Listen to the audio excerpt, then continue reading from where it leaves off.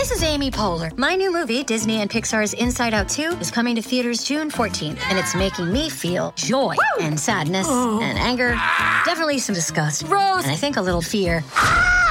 But I'm also feeling these new emotions like anxiety, embarrassment, envy, and ennui. It's what you call the boredom. Okay, that one was weird. It's gonna be the feel everything movie of the summer. Disney and Pixar's Inside Out 2, rated PG. Parental guidance suggested. Only in theaters June 14th. Get tickets now. We took it all. We brought them to our land. An endless night, ember hot and icy cold. The rage of the earth. We made this curse. Carved it in the blood on our backs. We did not see. We could not, but she did. And in the end... What will I become? Senua's Saga. Hellblade 2. Play it now with Game Pass. No Jumper, coolest podcast in the world. And today we're in here with one of the biggest kendama gods alive, the one and only Bonds. How you living, man? Big chilling, man. Stoked to be here. Yeah, it's good to have you in here, man. It's been a while since I did a kendama podcast. I remember I did one years ago when I was first getting into it with Reed and Max and Cooper Eddy. Yep, the homies. Which we haven't done one since, which is kind of sad when you think about it, just because when I think back to the questions I was asking during that, it was probably like mega basic. Like, yeah, you were pretty new in the scene then. Super. I was like still asking questions like, so is it kind of like skateboarding to you where, you know, you're learning things and it feels good? And they're like, yeah. I'm pretty sure my questions were like that basic, which is kind of crazy to think about. Yeah, that's wild. Yeah, man. So, okay, I'm very interested because I've hung out with you and talked to you so much about kendama over the years. Let's go back in time and just tell me about your first interaction with it, how you first came to see it.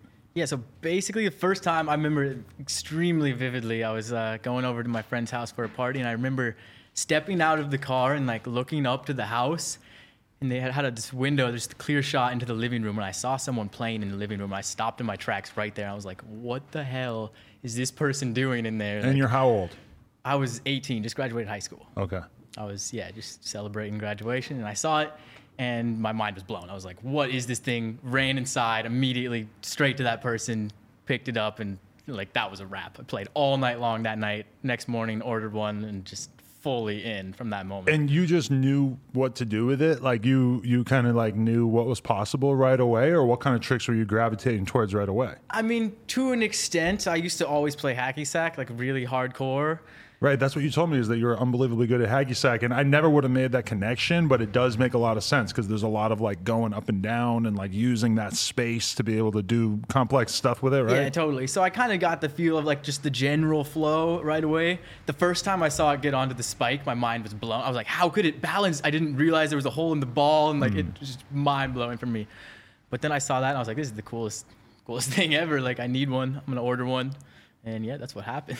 That's a beautiful thing. So, okay, so you've like described, well, okay, so what was there out there for you to learn kendama based on? Like, did you even know about any videos, or were there videos at that time? Yeah, I had really? no idea there was even people making videos. There was at the time a little bit going on. Colin Sander and people were making videos back then. And did you figure that out right away? I figured it out not right away. It took me a couple months before I even realized any of that. I had a friend who introduced me, and he was pretty good. He was doing some of the more technical tricks right away, so I got to see that, and I'm super competitive, especially with my friends. So to see him doing all that, I was like, I need to get to that level as quickly as possible. Like, right. That is my goal. Right. And okay, so I remember you telling me that there was a really strange sort of like process that you used in order to learn kendama, where you like would focus on one trick for like an extended period of time and then switch to other tricks. Yeah, for sure. I definitely tried to like master a certain thing before moving on to the next. Like I didn't even bother spiking a kendama for months. I only did cups and just insane cup flow, intensive on the cups, and like Ken flips, juggles in the cups, only messing around with that until I felt really, really comfortable with the cups. And then I was like, okay, I'm ready to go for the spike. And then when I started doing spikes, it came naturally because I was already adept at doing the cups so well. Right. I mean, I'm so fascinated when I think about you being in that state of mind and being so fascinated by this, because still to this day, if you want to be into kendama, you have to like, you know, you very much have to want to do it just for the sake of doing it. It's not like there's like there are a lot of like how-to videos out there and stuff, and there's all these pro edits of different people and stuff, but it's not like there's that much stuff sort of like laying it out there for you in comparison to something like skateboarding, where it's very like easy for somebody to understand. Like if you get into skateboarding, you learn these tricks, eventually you get to the point where you're doing it at this level, and if you do get to that level, then there's potentially money and sponsorships and everything like that awaiting you. But like I'm fascinated by you getting into kendama at that young age and what you could have potentially hoped to get from it, just because you took it to such an extreme degree without necessarily knowing that there would be anything like really benefiting you at the end of that rainbow, aside from just enjoying it and having a good time with it, right? Yeah, I think that's why it came so easy, and just like the progression came so quickly and naturally, was because I just really wanted it for myself. I wanted these tricks for myself, and like it didn't really matter what was going to happen at the end. Like I just really wanted to just be able to do all the crazy tricks. But you were inventing so many of them. Like from your perspective at that time, were you watching those old videos of Colin and were you feeling like this guy's a fucking god? Or were you feeling like this guy's good, but I think I can do all this shit and probably a lot more? I mean, I think I sort of noticed like maybe after like 8 or 9 months that I was almost getting towards a level where these other pros that I've been watching playing were kind of at. And they had been playing for like 2 or 3 years at this time, and I had only obviously put a few months in at this time. So I definitely knew that I wasn't quite normal, I guess. And, right. And yeah, I definitely just wanted to take it to that next level and like show people that it can be more, and there's more you can do, and it can all these creative paths you can take it down. Right. Was there who were you playing with at that time, and who was motivating you and shit? That time I just, actually my good buddy of mine started working for a kendama company in Denver, super, super randomly. And they were doing a sponsorship contest, and I like made a little video for them. It was an edit contest, make a video, enter in. We're going to pick 2 winners, and they're going to be our new pros on the team. Mm-hmm. So I feel like I wasn't quite at the level of people who were submitting submissions to the contest, but I had also been playing for much less time, so they knew that I had the potential to get better and be someone to look at. So luckily, having the homeboy who was working in there gave me a good word and good in, and I was able to wiggle my way in. Right. And yeah, pretty much just everything was just kind of all about being in the right place at the right time for me. Definitely. But you were also like, you've just shown me so many like old videos of you just going to different kendama contests and stuff. Like, what were the early days of that like from your perspective? Like, was the idea of a kendama contest or a jam or a meetup, was that kind of like brand new to you when you were starting? And also, what year are we talking when you really started getting going? This was 2013 when it was really starting to get big for me, and I had just gotten sponsored by Kendama Co, and we were doing this big road trip. We had a van, and we're going to drive to all these different cities and do events, and at the very end of the tour, we're stopping in Seattle at the Battle in Seattle, which was like the biggest Kendama contest at the time. Yeah, nice. On the beach. And I was super nervous to go there because I had never experienced a kendama event like that. I'd never met other pros until like the start of that trip. I had never met anyone else who played kendama like anywhere near my level before. And so to meet those pros for the very first time and go on this trip and like feed off that energy was just insane. Like the amount of progression that happened over those 2 weeks, like just was so much more than the months I'd been putting in before. Like it just ramped up just being around other kendama players. And that's one thing that's like insanely consistent with kendama, is that like you can progress like by yourself at whatever rate, and you probably be able to learn a whole bunch of stuff by yourself. But as soon as you put yourself in an environment where you're surrounded by a bunch of people, like me playing kendama with you or with like the people who you came with, or like anytime I've ever gone to a contest or whatever, when you're really like standing next to somebody who's insanely good at this and has put in 10 times as many hours as you have, and you're seeing the little things that they do, the little motions, like you can't help but learn from that, like the stuff that you, and even if they're not like specifically giving you advice or telling you like, oh, you should try this, although there is a lot of that too, it's just watching people up close and just, it's like you absorb the little things that they're doing in front of you, right? Yeah, for sure. You definitely pick up on other people's style, and you just learn so much from being around it and in that environment. But yeah, that's really when it first took off for me. We went to Battle in Seattle. It was super insane. I actually somehow managed to win that event, my first event ever.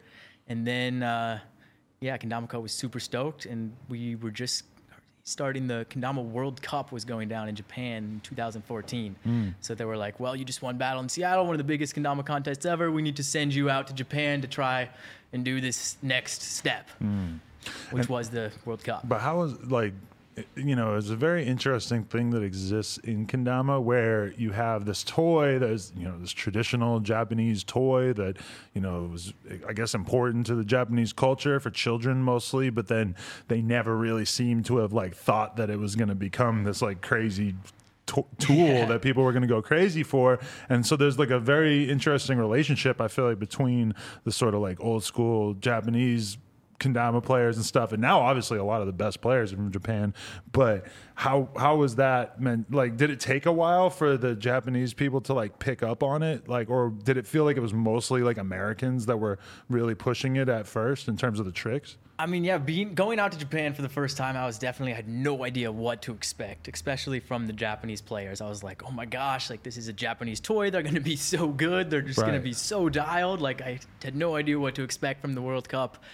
And then to actually get out there and see that a lot of them were incredibly dialed, but they had such a narrow scope of the tricks they were doing. Really? That they were very, like, you could tell that these were kind of the tricks that they have known, and they've known about them for 20 years, and they've only been practicing these specific things, and they're really consistent and amazing at them. But when it came to the more, I'd say, Western style of kendama tricks that was kind of coming from us at that time. What's defined as the Western style? Would you put, like, lunars and lighthouses and all that kind of stuff is all considered Western, and mostly, like, the traditional Japanese style is mostly cups?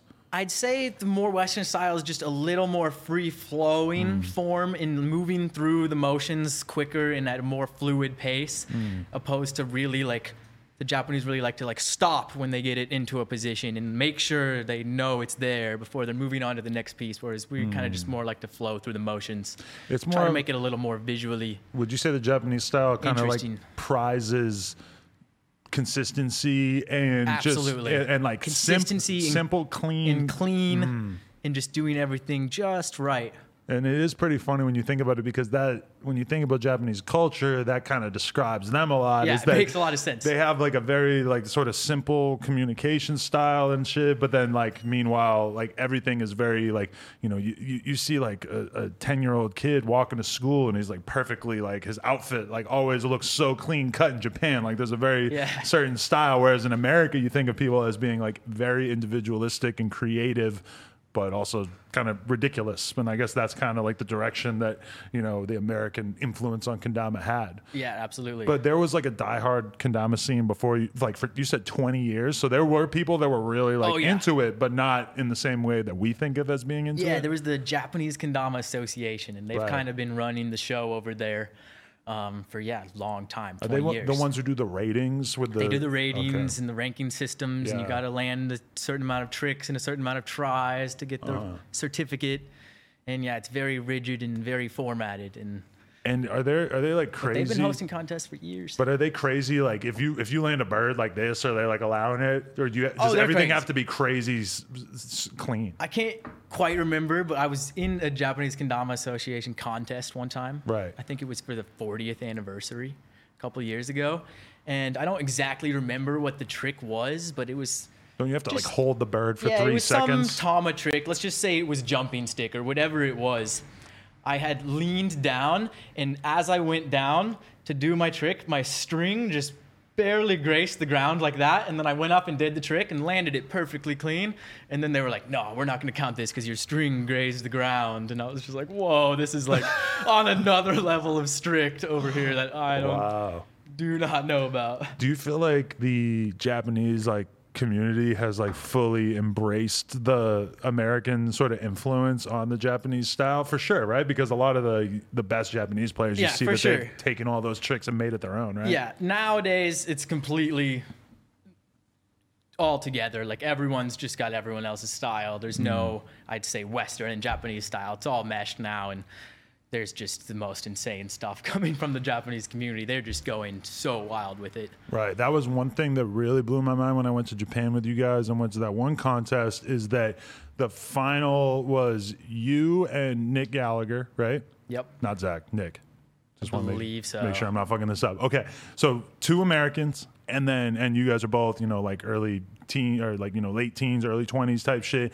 And then you had 2 Japanese girls who are like 13. Yeah. And they're like, you and Nick were number 1 and 2, and then these girls were number 3 and 4, and they were so unbelievably good. And it's just amazing. It just like blew my mind that like that you guys were all competing on the same level playing field, because you're kind of used to like there's like women's tennis and men's tennis, and there's like women's basketball and men's basketball, and like here they are, and they're like at least 5, 6, 7 years younger than you guys, and right up there. Like you guys are all super close skill wise. That was like mind blowing to me that this is such a universal thing. Just the girls' Japanese kendama community has gone so crazy. Right. Their technical skills, especially when it comes to like stall tricks, is just mind blowing. Like they'll blow any of us out of the water any day when it comes to stalls. Like that's no how you problem. feel, really? Oh, like yeah. the stall game has changed that much. They have just so much more dialed than I could ever imagine being. Like, wow, I will not be on that level. That's crazy. What's the longest time you ever spent out in Japan? And do you feel like you get a lot out of it from a kendama perspective, just being in the home where it came from? Oh, it's incredible. Being in Japan as a kendama player is one of the weirdest experiences ever, because like having a kendama here in the States, like, maybe one person on the street's going to be like, hey, kendama. Right. But in Japan, every person knows what a kendama is. And they're all going to be like, whoa, what is this gaijin doing playing kendama? Like, this is the wildest thing ever. And they want to interact and like be a part of it and see what you can do. And it's just super fun being out there. The vibes and energy is just so heightened. There was so much of that when I was out there but part of it was like, I was feeling kind of self-conscious, like, are all these Japanese people going to look at me like I'm the weirdest motherfucker on earth because I'm the only white guy with mad tattoos out here playing kendama? But like the nature of like the Japanese world is that they mostly will ignore you no matter what you're doing. Like you could fucking cut your arm off in the middle of the street and people aren't going to really like look at you that crazy, because they keep to themselves and shit. But like every now and then I would have some girl just like staring at me like, what the fuck? Like this is so crazy. Yeah, it's interesting. Yeah, definitely. Okay, so you said Kendama Co. was your first sponsor. What happened with that, and what did you expect from a sponsor at that time? Basically, I was super hyped on them. They were sending me around the world to play kendama and do what I loved. So, I was incredibly hyped and like beyond grateful for everything they were doing for me. They hugely helped me out and just get involved with the community and like everything I've done. But yeah, they kind of fell by the wayside, or started to fall by the wayside. They're actually not around anymore, sadly. Rip Kenko. Yeah. But yeah, it moved on. It just didn't really work out. But at the time, now it's kind of interesting because you see kendama pros who are like maybe getting a little bit more of like, like somebody like you're really kind of like the prime example of like somebody who could actually be like really living life as a kendama pro. And a lot of times people are kind of shocked that that's even like a real thing. But at that time, I don't know, like what did you really like think of someone as being pro as somebody who was making money from it at the time, or someone who was just really, really good was a pro? We took it all. We brought them to our land. An endless night, ember hot and icy cold. The rage of the earth. We made this curse. Carved it in the blood on our backs. We did not see. We could not, but she did. And in the end, what will I become? Senwa Saga. Hellblade 2. Play it now with Game Pass. Yeah, I definitely just thought it was someone who was really good. I never once thought that it was going to become a job of mine to play kendama for a living. Right. Like, that was the last thing I ever expected when I picked it up. But just one thing led to the next, and it kind of just ended up working out. And yeah. So now you're on Chrome. How did that transition from so I'm on Kenko Chrome now. I guess it transitioned. So basically, some new guy took over at Kenko. We got his new owner that the guys tried to bring in, and I wasn't vibing with him. We were kind of butting heads a little bit. He just had different ideas for the brand and what he wanted to do, and I was not about it, so I bounced. and sort of at the same time, there was this big event going on called NKR. It was the National Kendama Retreat, and it was the second year running of that, and I actually ended up winning both of those. And at the second one, the owner of Chrome reached out to me and he was like, yo, I know some stuff is going on over at Kenko. I don't know if you're ever thinking about joining a new team, but like we can offer you this, and that. And I was just like, you know, honestly, at first I was a little hesitant because I had never played Chrome Kendamas. I was only on these Kenko Damas. So I wasn't quite sure. And the Chrome Kendamas, I played a few of them and I wasn't 100% stoked on the shape. But then I remember Chrome telling me, like, we have some new shape. We're going to send you this package. And I got this package like a week later, and it had at the very bottom in this plastic bag, like the very first prototype of a sleigh dog. And it was the very first time Kendama really like got the new shape and got a boost, like bigger cups. And like, it was really the first time we'd seen this like big of a jump in the Kendama shape.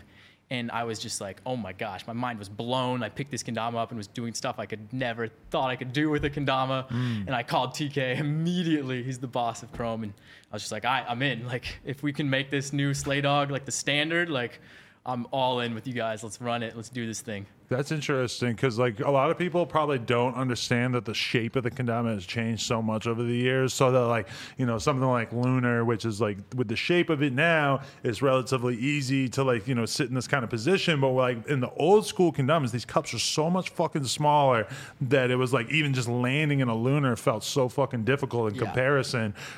Did you feel like there was like kind of something less raw once you started playing with a kendama that was really kind of meant for those tricks? Or did you kind of appreciate it back when it was this like insanely difficult thing? I used to be such a snob about like using only Azora kendamas and like your tricks are not legit if you're doing them on these kendamas. Right. And I had that mindset for a long time, even going into playing on the new shapes. I kind of still had that mindset where I'm like, oh, I'm doing it on this easy kendama. Like, it's not the same. Yeah. But then it came to a point where, like, we're actually landing tricks that are just really so much more heightened, and you can just really take it that much further. And I was kind of being like, okay, this is actually really fun because, like, there's a whole new door of tricks that just been opened and the new things we can explore with these different shapes that we couldn't before. So. Yeah, because I remember like in BMX, like it's always been like that. Like if anytime you have something that makes doing a trick easier, is like it's usually there's going to be a large percentage of people that kind of reject it on the way in. Like with us and plastic pegs, that was the biggest one. Or free coasters, so you don't have to pedal backwards when you roll backwards. Like when those shits were coming out, so many of us, especially plastic pegs, we looked at it like, those are never going to last. They're never going to work in the long term, and it makes tricks way too easy, so we just aren't going to count tricks. And then over time, it just became literally almost everyone uses them, and you just kind of get used to it. It's like at the end of the day, if you want to do a trick, you might as well use a fucking tool that's suited for it, right? Right. Definitely. But yeah, I mean, there's been a lot. What are the other major like changes? Like from your perspective, there's like the strings have gotten longer, the cups have gotten bigger. I know you're you were telling me that the bearing makes a huge difference. Yeah, I'm all about the spinner bearing. That was a huge thing for me. There's a when bearing that came right out. inside here, just so you people know that like the string has a bearing inside there so that it can kind of spin forever easily. Yeah, the bearing was a huge help because without that, you spin it and then the string's going to just get tangled up. And for the longer combos, the more the string gets tangled up, the quicker you're going to get destroyed by the string and just... So that was like a huge thing for me. I noticed that one immediately when I put a bearing on for the first time. I was like, oh my gosh, I can do so much longer, play for so much longer without the string getting in my way. Yeah, definitely. Which is weird for somebody like me where I couldn't have ever known how big of a deal that was for you before you started, because I'm pretty sure we've always had bearings since I first started. Yeah. But I'm the dude who ties the string, or I tie a knot right here. Yep. So that the string can't come through. Which, am I the only one who does that? Is that like not very common? People do it. Yeah. I'm not about it. I could never get behind that. But I mean, you know, so you gotta do what you gotta do. You what? You kind of keep your finger right, like you sort of tug it. You're like you do a little bit. Yeah. It only gets popped out for me when I do a certain like few tricks. So I know if I'm doing those few tricks, I have a little trick I can counteract it. Doesn't bother me. Definitely. For me, it bothers me more to like feel that imperfection along the string as I'm doing other tricks. It like just freaks me out. What has been? Give me some like highlights of like the biggest like trick revolutions that have happened in kendama that somebody like me might not have necessarily realized how revolutionary it was, because I sort of came into the game with a lot of the tricks already being sort of established? Like, what were some groundbreaking ones that changed everything from your mind? I feel like probably like the whole idea and concept of like instas was a really big changing point for kendama. That's when stuff really just went from like, okay, you obviously have this controlled, but now you're doing it insta, like it's a whole nother level of control. Right. And that's really when I think started taking off. The flow really of started everything getting crazy. started just looking so much crazier when Yeah. you could do stuff like that. And that's a crazy thing for me when I'm watching the contest and you'll see somebody, and if they have a trick to do, they'll just start doing it insta, even though they don't have to. Like the name of the trick does not say that you have to do it insta, Yeah. and they're doing it insta. And then there's other people who are like taking all the time in the world, blowing on it, making sure the string's out of the way and shit. I'm like, those are two such different styles of doing a trick, even though both count. Yeah, it's super, super interesting. But yeah, it's just whatever feels right for you is what you got to go with, you know? Right, definitely. What about like all the I feel like even throughout my time playing kendama for like 4 years or whatever, that seeing the way that the taps and the juggles have sort of taken things over. Like what's your opinion on that? Do you remember when juggling first came out? That wasn't a thing when you first started, I'm assuming? Oh, it was definitely a thing. Oh, I was it? remember, Okay. but it was very minimal. Like no one was doing really multiple juggles. I remember one of the first times I saw actually this player named Sloth do like it was six juggle spike or something in one of his edits, and everyone was going crazy over that trick. Like that was Really? big time stuff back in like 2014, 13. Right. I think that came out in 13. But yeah, that was mind blowing to see like that many juggles happen, and then to also spike it at the end. It's wild. When I hear you talk about how you started in 2012, 2013, right? Is that what Yeah. you said? That makes me feel like I'm not as late as I sometimes feel. Because if I got Yeah, into it's very new. 2016, that was still relatively early. I've still got a few years on Yeah, I my mean, belt. kendama as a whole is very new. It wasn't even really starting to blow up until like 2008. It was really starting to get its wings and get more exposure. So I mean, it's still a really young and fresh community. There's 2008's crazy though. Yeah, 2008 is I crazy. can't imagine what 2008 must have looked like in terms of like people just trying to learn something. I like wish deeply that I had found kendama at that time, but I'm so glad I didn't, because I probably would not have finished high school. Like, That's interesting. Though. So I definitely didn't finish college because of kendama. Like, Really? I would like every day dropping out of all my classes just so I could like sit in the quad and play kendama for like 9 hours a day. Like, That's sick. fully addicted. I love somebody who will get that passionate about something that they just allow it to take over their life. Like, did you ever have people who were telling you that you were fucking up by putting this much time Oh, into it? absolutely. Like, my parents were not stoked They at weren't. all, because I was going all in. Like, it was Right. my everything, all day, every day kendama, and like just missing all my classes, like grades deteriorating. Right. But yeah, somehow I ended up working out. I mean, like there were times like for me early on where I'd be like putting like, hours and hours and hours into a kendama trick, but then there would be like always this thing in the back of my head, like, bro, like this is a stupid use of your time. Like, you cannot be spending 3 hours doing this right now. Like, this doesn't make any fucking sense. And like, there would always be that little bit of me that was like holding back from like really playing as much as I wanted to, because it just kind of felt like, oh, like you have a lot of other things to do. Like, this can't be the thing that you're staying up till 3 a.m. doing. But I like the fact that you never really seemed to have like felt that way. You were always like fully like, that's one thing that Wyatt Bray said to me too. He was like, just so you know, like, this is who I am. Like, I play kendama. I don't care about anything else. And Yeah. I was like, that is so sick that you have that For sure. singular of a focus on it. Yeah, it's wild, but yeah, that's just the mentality I had, and I didn't want to put it down for anything. And like, once I have that way where like once I start a trick, I can't give up until I've done it, and I'm so strict on myself about that. And like, I'll play for hours if I'm on even a single trick just to like get it, just as I need it for myself. Like, But it's interesting because I feel like even when you like, if you're just trying a random trick just for yourself for hours and hours, isn't there also a part of it where you feel like you're Like, even though like that one trick might not be the thing that matters the most, but it's like putting in those hours of training is somehow making you a better overall kendama player. Like, if you just keep putting in these hours, it's just going to keep making you better and better, even if this individual trick doesn't matter that much. Absolutely. Any type of grind is going to make you more honed, especially for like usually most tricks, they have multiple aspects of the trick, so you get really good at that first part of the trick, and then maybe you're just chasing that end piece, but then you've done that beginning piece so many times over and over, you just have it so dialed by then. And that's an awesome feeling in its own right too, to just be like, fuck, I'm like really, really good at that one part of this now. Definitely.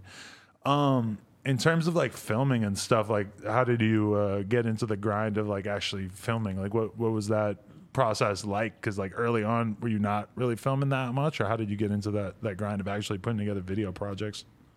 I was pretty into filming, I'd say right away, when I started thinking I had tricks worthy of people seeing. Right. And I think the first time I really started getting into filming was there was this thing called the British Kendama Forum, which is some super old school like blog that people would hang out and post tricks, and they had this like weekly challenge where they would post this list of tricks and you would try to do it, and whoever could do it first would like get sent a free kendama or something. But was it kendama was pretty popular in England early on? I didn't know that. No, I mean it wasn't. It was so Couple niche. people? It was so niche, but that was all we had back then, was just this little forum, and that's what people knew.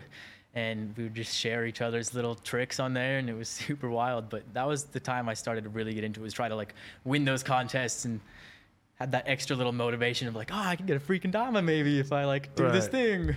Were you blasted through kendamas early on? Because I was how long does one last you these days? How long have you been on that one?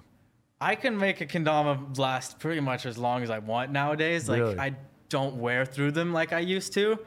In the early days, I would slaughter kendamas. Like What changed? a couple weeks. I think just playing for so long, I have a different touch to it, and I've just become so gentle with my play style that it doesn't get worn in or broken in quite as aggressively. Like I'm not smashing or going for these hard tricks, and like, yeah, that's pretty much it. But there's certain tricks that I feel like you kind of like really want to do in grass, or you want to do it on a rug, and that there's like a lot of other tricks that like there's a lot of tricks that if you're doing them on like rough ass cement and stuff, you could just really assume that the shelf life of your dom is going to go down a lot. Yeah, you could definitely destroy your dom. Especially certain tricks, if you want to get it in a certain spot, like you'll end up destroying your kendama. But just as far as everyday plays goes, like my kendama will stay, like it'll get to this worn in point and then just like stay like this forever. Interesting. How do you feel about the taps? A lot of people Love taps. A lot of people don't realize that the taps, like going like this, keeping it in the air, it's kind of hard to imagine if you haven't seen it. I don't know how many like non-kendama players are still with us at this point in the interview, but when did the taps come in, and like how far? Because I mean, I find that like a really interesting thing is that like, you know, there are kids out here doing 20 plus taps in a trick. Mind blowing. And it's like, that's one way that you can progress, and it feels like that was like almost like a thing that people were like super focused on when I kind of was early getting into kendama. Yeah. And it feels like that is kind of subdued because it's like people kind of took that stuff to the extreme, and then like people just sort of back off from it a little while. Yeah, I feel like taps was kind of, it kind of came maybe about a year after instas were like the big thing. Right. Then kind of taps took over and became the big thing. And everyone was doing taps. You'd see it from every player working on their triple taps. And now you see players like Diblex just pushing it to the extreme and doing the 26 tap, just like you would see Mahdi with the turntable, just pushing it to that extreme. Just like with any trick, you can push it to that extreme and just focus really hard on one aspect and just run with it. But do you feel like that's what your calling is kendama wise? Like, do you find yourself wanting to take one specific trick and just ram it through and just do 5 million different variations of that trick? Because I see you as being sort of more concerned with being like very well-rounded. Like I see you just touching on different things kendama wise constantly. Yeah, I'm definitely more about trying to be more well-rounded, and you know, I definitely want to be able to do pretty much every style trick, but I don't need to do it 26 tap. Like 3 or 4 taps is enough for me, and then I can move on to the next. Right. style of trick. It feels like you're constantly sort of like pulling tricks from like earlier stages in your kendama career and then just finding the weirdest ways to sort of loop in some trick you learned 3 years ago with some new shit that you just learned this week. Yeah, I feel like for me specifically, like kendama's become more of putting on a show, like introducing people to kendama who might not necessarily know what kendama is. And those types of people, they're not going to know the difference between a 5-tap and a 26-tap. Like, they want to just see different aspects of kendama, and they want to see it in this flowy kind of way.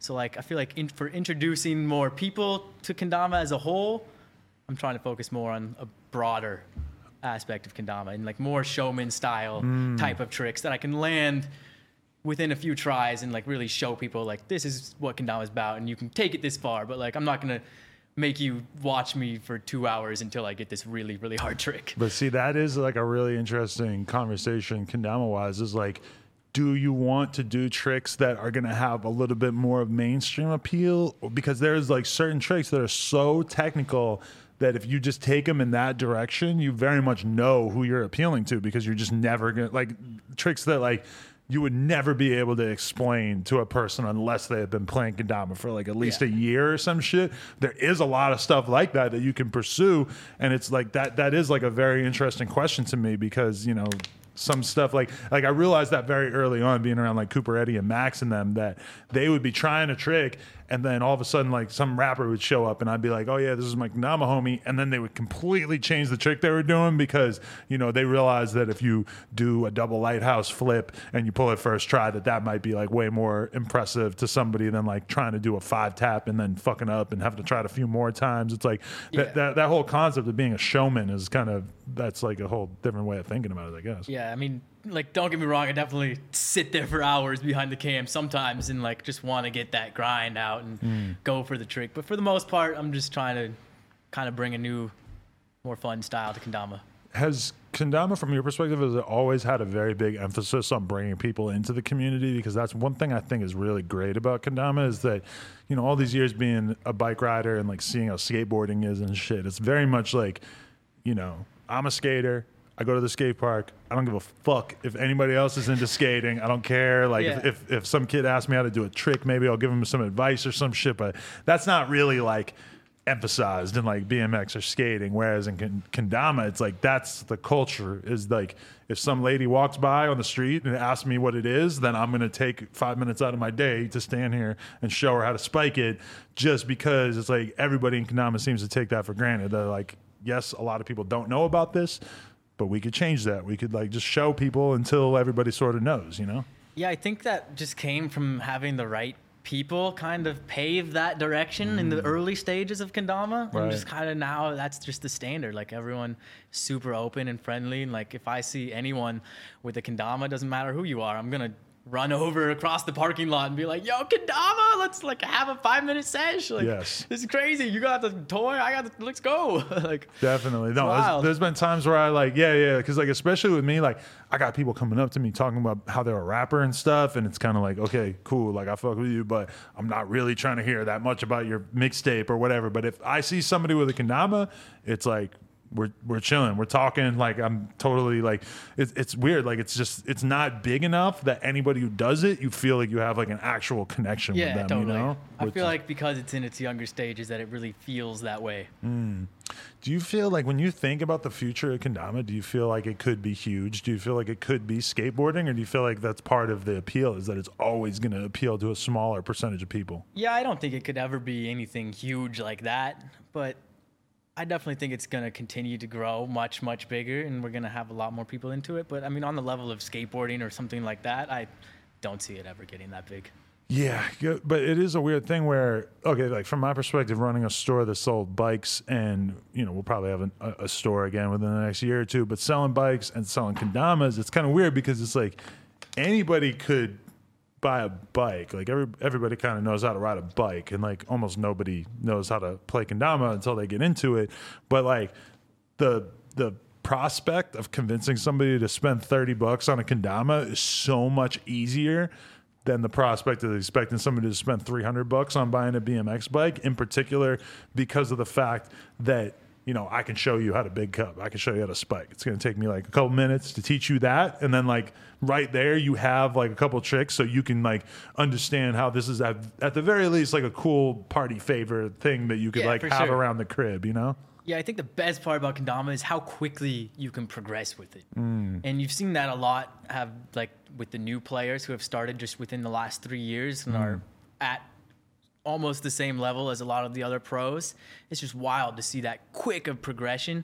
And even for me, I remember when I started like just doing the cups, I remember like after 2 weeks, I was like proficiently getting around the cups. And I was like, holy cow, like you came this far, like in that short amount of time. Like every day you can learn 5 new tricks with it. So the progression is really, really cool. It's weird though, because it feels like there's kind of like a wall between like the super basic tricks. Like you could teach somebody to spike and to big cup, and then everything else after that is like significantly more difficult. Like I've taught so many people to big cup and to spike it, but like how many people have I really taught to even like lighthouse? Or like I remember like I taught one DJ Scheme. I taught him to do stunt playing, and I was like, bro, that's fucking sick, because I always teach people to do big cup and maybe base cup and like spike, but nobody ever really like takes it to the next level. So that's pretty. Or I think he did like a J stick too. I'm like, bro, like I never teach people shit. Like they never get past the first couple tricks usually, unless they get like really into it. Yeah, I think that's crazy. I usually like I kind of took this path of playing kendama where I would like progress just one little step at a time, and like I didn't even do a jumping stick or like a whirlwind until like months after starting kendama. Like really 8 months down the line, I maybe did my first whirlwind. Like I didn't even think, like I just knew like that is way out of my league. Like it took me I have years to learn do a these whirlwind, other dude. 50 tricks before I can even think about that. It took me years to learn a whirlwind, and I still have only ever done one double whirlwind, and I still just like I just see it as this thing that's like hard enough that I don't really know how to engage with it. Like I don't like I at one point, like early on in kendama shit, I learned like mad stalls, and then that just kind of became my thing. It's like, okay, I'm just gonna do all these variations of stalls. That's how and shit. I started too, all the stalls. Yeah, but then like, and you know what really sucks too though is that I have like juggles are like right there. Like I've practiced it enough that I like know kind of how to do it, but I just haven't like really landed it and stuff. And I know that if I really work at it, that I can do it. But it's like when I play kendama, usually I'm just fucking around doing the stuff I already know how to do, and that's fun. And like I have to put myself into the not fun zone of trying something over and over and over that I can't do in order to get the juggles, and that's like a very different space to be in as a player, right? Yeah, you gotta want it, especially for those tricks that are outside of your comfort zone. Like especially for those, you really gotta push yourself. And do you have anything like that that's hard enough for you that you just like don't even like to touch it because it's just frustrating? Pretty much like turntables for me, I can't go past dubs. Like really? I can crank out a dub if I'm lucky, but if I see it on a trick list in an open, I'm gonna be shaking in my boots. Like not proficient with the turntables at all. Interesting. How serious? I don't think I've ever done a triple. How serious do you take contests? And like when they're like, for people who don't know, there's like 2 different types of contests. There's contests where you're basically just freestyling and then you get judged on it, and then there's contests where you have to do specific tricks. Like the person who puts on the contest or the organizers will set it up so these are the 8 tricks, and it's like Bonds and some other dude will go back and forth competing, dude or woman. They'll go back and forth competing, but it's based on like a set list of tricks. Do you care enough about contests that you're really training beforehand? I'm not going super training about the contest. Like I feel like most of these tricks, like I've already done what I'm trying to do X amount of times. Doing it 20 more times isn't really going to make that big of a difference for me. So I just try to get in like the right headspace for me is really what it is about for contests, and just like being in that zone where you're like, I found when I do better, I'm caring less, if that makes sense. Like try to just loosen up and like maybe have a couple drinks and just get in that zone and just kind of let it flow out is when the best stuff happens. But having won like world championships, like how important was that for you? Like did that feel like that was justification for all the time and effort you put into, or did it feel like that was cool but it's not the reason why I did this? I mean, yeah, I definitely didn't feel like the reason I did it. I feel like more I got a lot more justification just every day, just playing and just being like, holy cow, I get to do this as a job. Like, that's the best thing in the world. It's fully a dream come true.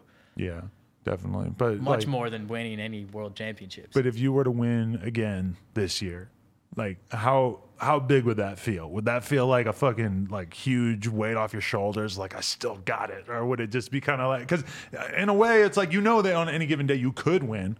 Like, it's not like you're out of the conversation. It's like there's a bunch of guys who on any, or, you know, a bunch of people who on any given day could win it. And it's kind of all about who comes and delivers during that time frame. For sure. I feel like there's like 30, 40 players. So, yeah, exactly. Just like you said, any given day, anyone can take the crown.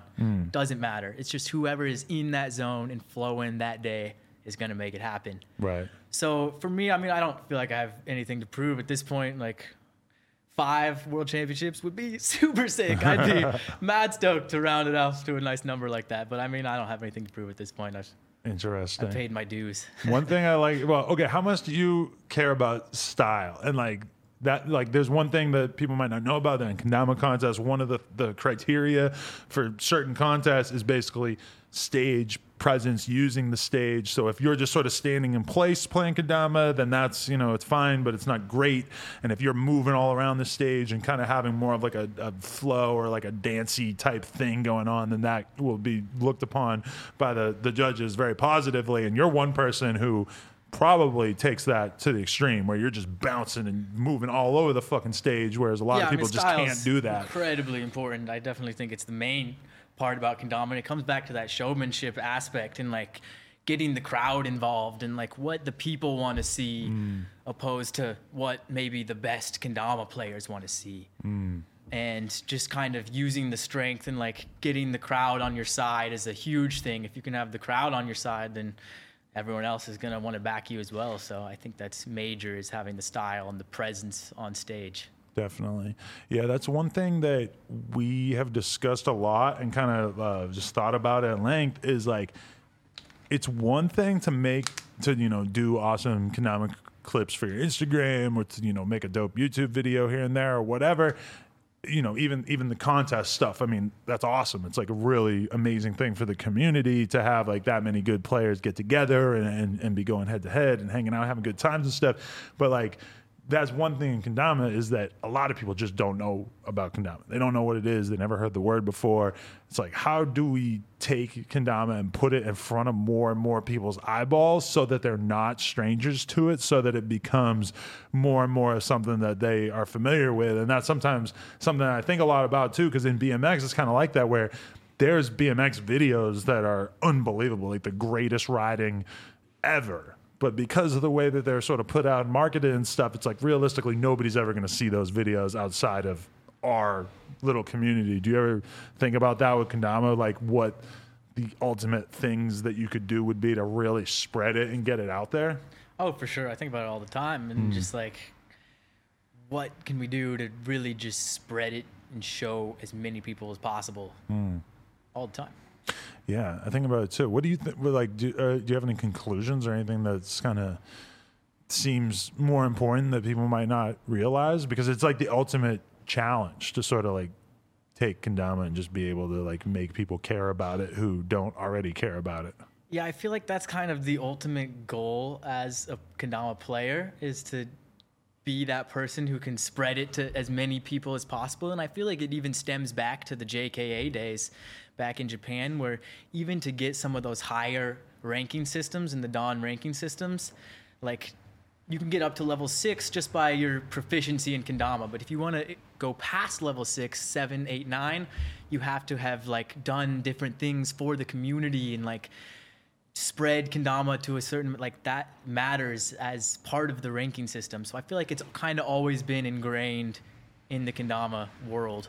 Yeah, that has been a crazy thing to realize as I got deeper into the kendama world, is that like when I actually started to learn about Joshua Flowgrove and how he, that's his name, right? Yep. Okay, I just want to make sure, because as I said it, I was like, is that his actual name or is that like a funny Instagram name, like including the word flow in there? I mean, his name's not Flow, but oh, he'd it be isn't. happy if you Whatever, said we're just it gonna was. call him that. Like, but I realized like how much work he puts in terms of like linking with the fucking kids at like schools and shit, and like really putting on tutorials for them and like really showing them stuff, like that's like really dope, because that's definitely super dope. That's one way that is just clearly going to put this shit in front of more and more kids' Massively eyeballs, you know? spreading. Like that's got to make a big tapping difference. into the schools is a huge move to getting more people into it. Have you done a lot of demos, like going to schools and stuff? Like, I've done a few school demos for Okay. sure. In Idaho, I did a couple actually with Grove.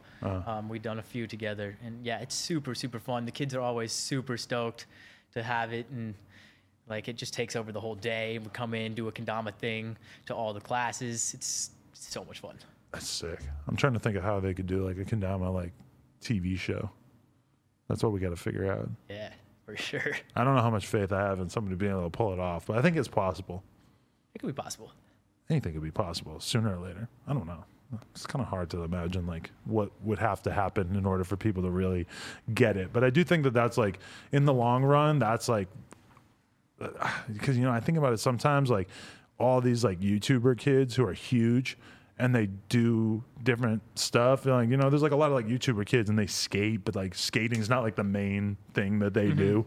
But then like their fan base just sort of clamors for like the skate side of their things. Like that's what we need, is we need like some TikTok kid who has 10 million followers to, or like become like, we need some kendama kid to somehow become like the next TikTok sensation. Exactly. Realistically, you know, that would be the shit. That would be the power move for Dama. It's kind of hard to imagine. Like all these kids are so into watching dancing on TikTok. How do we get them to want to watch somebody play kendama?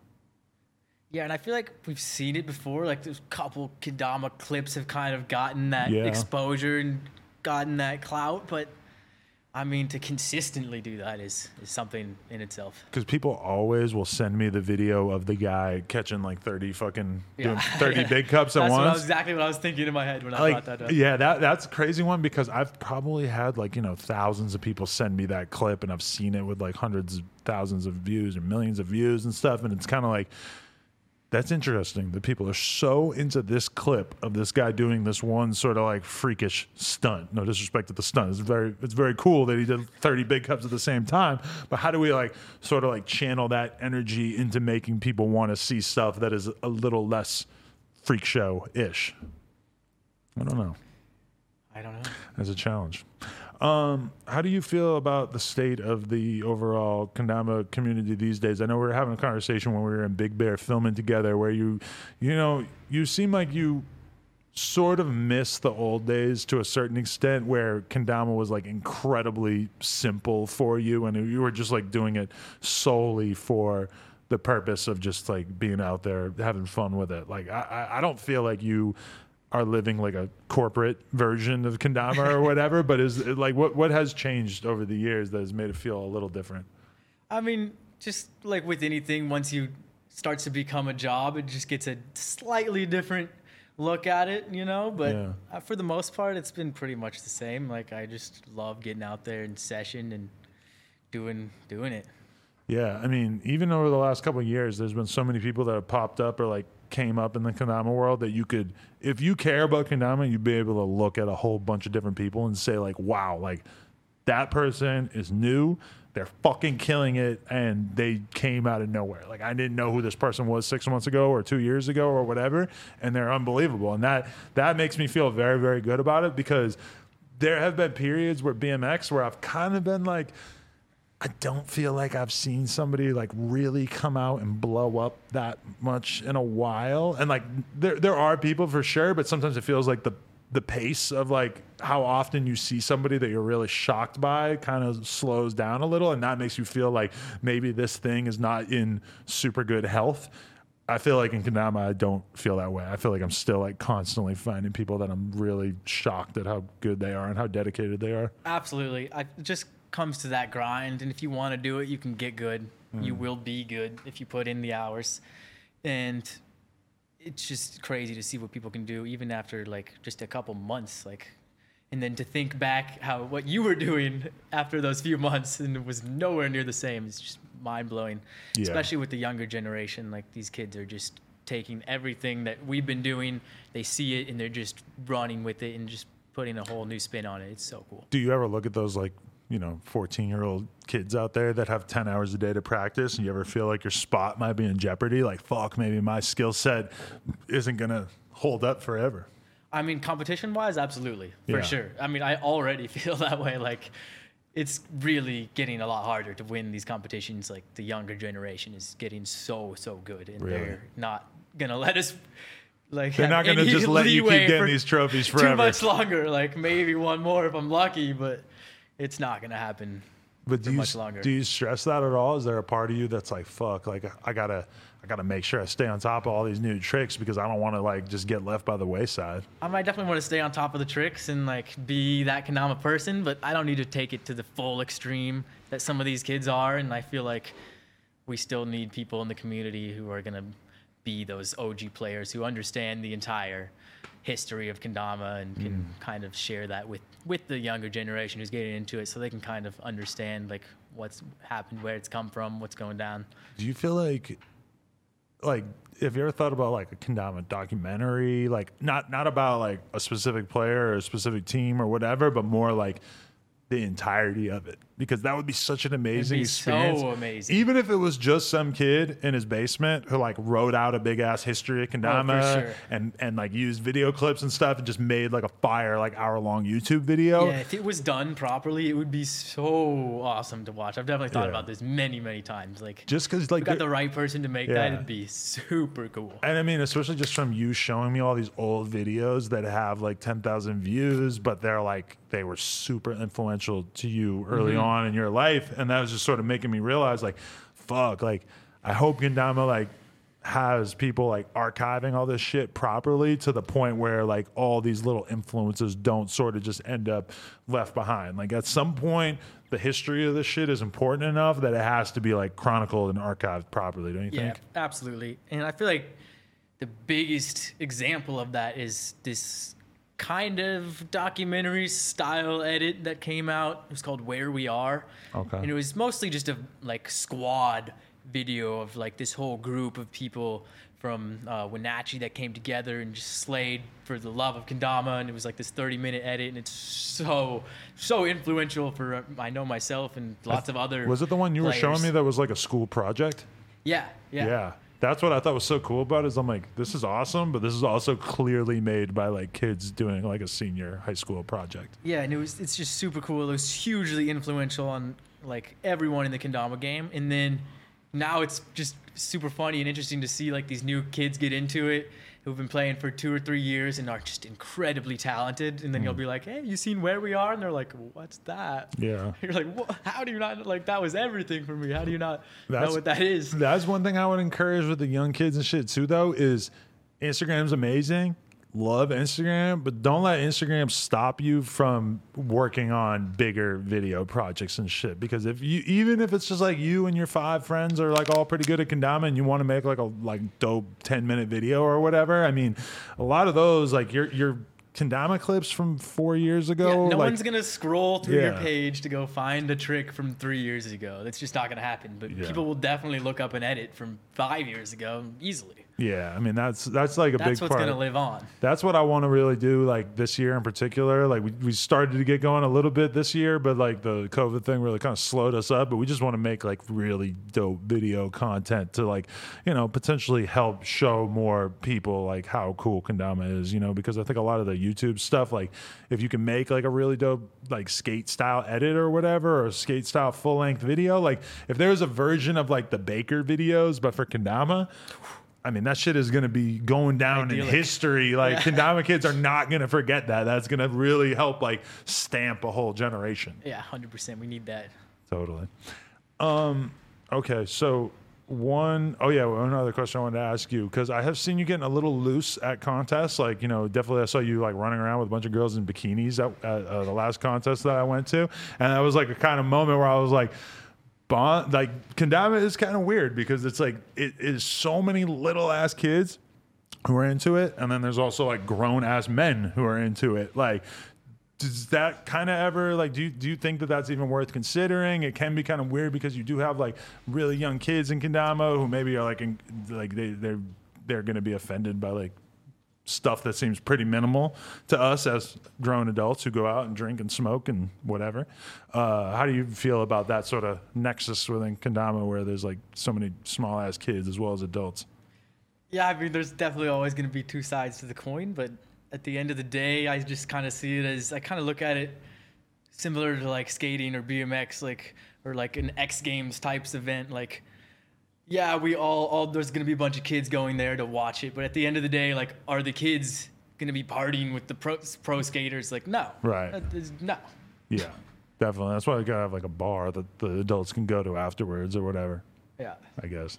I used to get so much shit for that in BMX because it's like we would just have people smoking weed in the videos and stuff, and people would be like, oh my God, like, you know, BMX, like, you know, there's 13-year-old kids watching this and shit. And it's kind of like, yeah, I guess, but like, we're all in our 20s and like, this is not a big deal to us. Like, are we going to just fucking sugarcoat everything that we're going to do for our entire lives just to, I don't know. Like, and I realized that we've been a part of this too, because I remember somebody telling me that there was a clip of a certain Kendama pro hitting a Kendama blunt, and that was a big thing in the Kendama world. Like, we didn't realize it, but to the Kendama world, that was definitely a thing where it's like, oh, like, this is like I guess like Kendama kids might not have all known that their favorite top pros smoked weed. Not all of them, but, you know, some percentage of them smoke weed. And that was like I was like, oh, so we were a part of like a sort of milestone there and we didn't even know it. Yeah, super interesting. I mean, I feel like early Dama days, Kendama was very marketed, especially to children. And with a lot of the bigger brands that were bigger in the beginning, like, that was definitely their business model. Like, we're selling to children, let's keep this super PG. And then I feel like when I kind of started, I kind of wanted to push Kendama away from that. And because, you know, that's not how I see Kendama. That's not what I think is fun about Kendama. For me, playing Kendama with my homies and like fucking around and just having a good time, like, that's what it's all about for me. Right. And I wanted to push that side of it more. So I've kind of, I mean, sometimes I definitely feel myself sugarcoating a little bit for the kids, but at the end of the day, I want to be a little bit more edgy and like, because it is dope to do all these things and do it with our friends and like, I'm not gonna not do those things. Yeah, and I mean, end of the day, it's like you're a grown ass man and you're spending your whole fucking life doing this one thing. It's like the documentation or the videos surrounding it and stuff. It's like, you know, you don't want to like completely sugarcoat this shit when it means so much to you. It's your whole life playing Kendama, and like the idea that you would sort of like completely like marketed some fucking Disneyland shit is just kind of unrealistic, I think, at a certain point. Absolutely. Definitely. So, okay, what do you got planned for the next year? Where do you have planned for Kendama in general? What do you want to see changed in this world? Next year is going to be a big year. I'm actually going to be starting a studio of my own. Going to start filming a bunch of Kendama for Chrome, actually. So I'm super, super excited about that. Thank you, Chrome. You guys are the best sponsor ever. I love you. But yeah, they're hooking me up and giving me a budget to do a super awesome studio. So I'm going to be filming just crazy amounts of content this year. And that's my goal, is to just get a bunch of content out there. Make a bunch of tutorials so people can learn, get into it, have a base to start and kind of a path to follow as far as progressing goes. But yeah, I just want to see Kendama continue to blow up and get great exposure and see the right people get into it for the right reasons. The studio sounds like a great idea, especially because it gets pretty fucking cold out there, right? Yeah, it gets chilly, but I mean, we have. By LA standards, it gets fucking cold. Yeah, you guys are weird out here. But from your perspective, though, like, what goes into a perfect Kendama studio? Like the lighting, I know that's a big deal. The lighting's got to be on point. 100%. Lighting is everything. Rubber floor. Yeah, definitely. I really enjoy playing on a squishy floor with like a little bit of give. Feels really good to me when I'm playing. Doesn't wear your legs out as much, maybe? Maybe. But it doesn't damage the Kendama when you drop it. Yeah, it doesn't damage the Dama when you drop it. You can kind of play off the floor, balance, it's a whole new style of Kendama you can work with there, which is super fun. Lighting, though, there's like, because I've seen you absolutely shredding the fuck out of tricks in like dimly lit rooms and dark ass nightclubs and shit, and you weren't having any problems, which to me was kind of shocking because I notice like I can't do shit when it's dark. And like some of the best kendama sessions of my entire life have been like on the beach where it's incredibly bright, and I realize like, holy shit, the light is everything. Yeah, I mean, for top tier play, like if I'm trying to go do my best trick, I need it to be premier lighting. Like everything's got to be perfect. Right. But I've just gotten like the showmanship type tricks. I've just got them so muscle memory dialed in that it can happen anywhere. It doesn't matter at this point. I remember me and you were in the club in Chicago for the Lyrical Lemonade Fest, right? Yeah. And you were just wilding out playing kendama in the club. How would you describe that? Is that you sort of feeling like awkward as a person who's in a nightclub, so you're like, fuck it, I'm just gonna play kendama? Or is that you like, I'm gonna spread this fucking kendama to people by all means, even if they're in the nightclub and they think they're just out here getting drunk? I mean, for me, it's just like I just feel the music and I feel the vibe, and I just like start wanting to sesh. Like, music is a huge thing with kendama for me. Like, if the right song comes on or the right like beat, like it's all like playing kendama can be very rhythmic. You can do it to the beat, and I feel like that's a huge part for me. Like getting in the zone is like playing to music and to a beat is really, really fun. I respect that. I play kendama a lot of times while I'm listening to podcasts, and then the one weird, unfortunate thing that happens is that my brain, if I start to like almost pull a trick, my brain starts thinking, okay, if you pull this one, the background of the clip is gonna have this guy talking about this, and like if it's weird, like and my brain starts thinking like, oh my God, like if you pull this right now and you've got Joe Rogan talking about drinking, elk blood or whatever the fuck he's talking about, that's going to be kind of interesting. I don't know. It's always like my brain over processes that. I think music is good. Well, probably my brain would be thinking about what the music was saying about the kendama trick as well.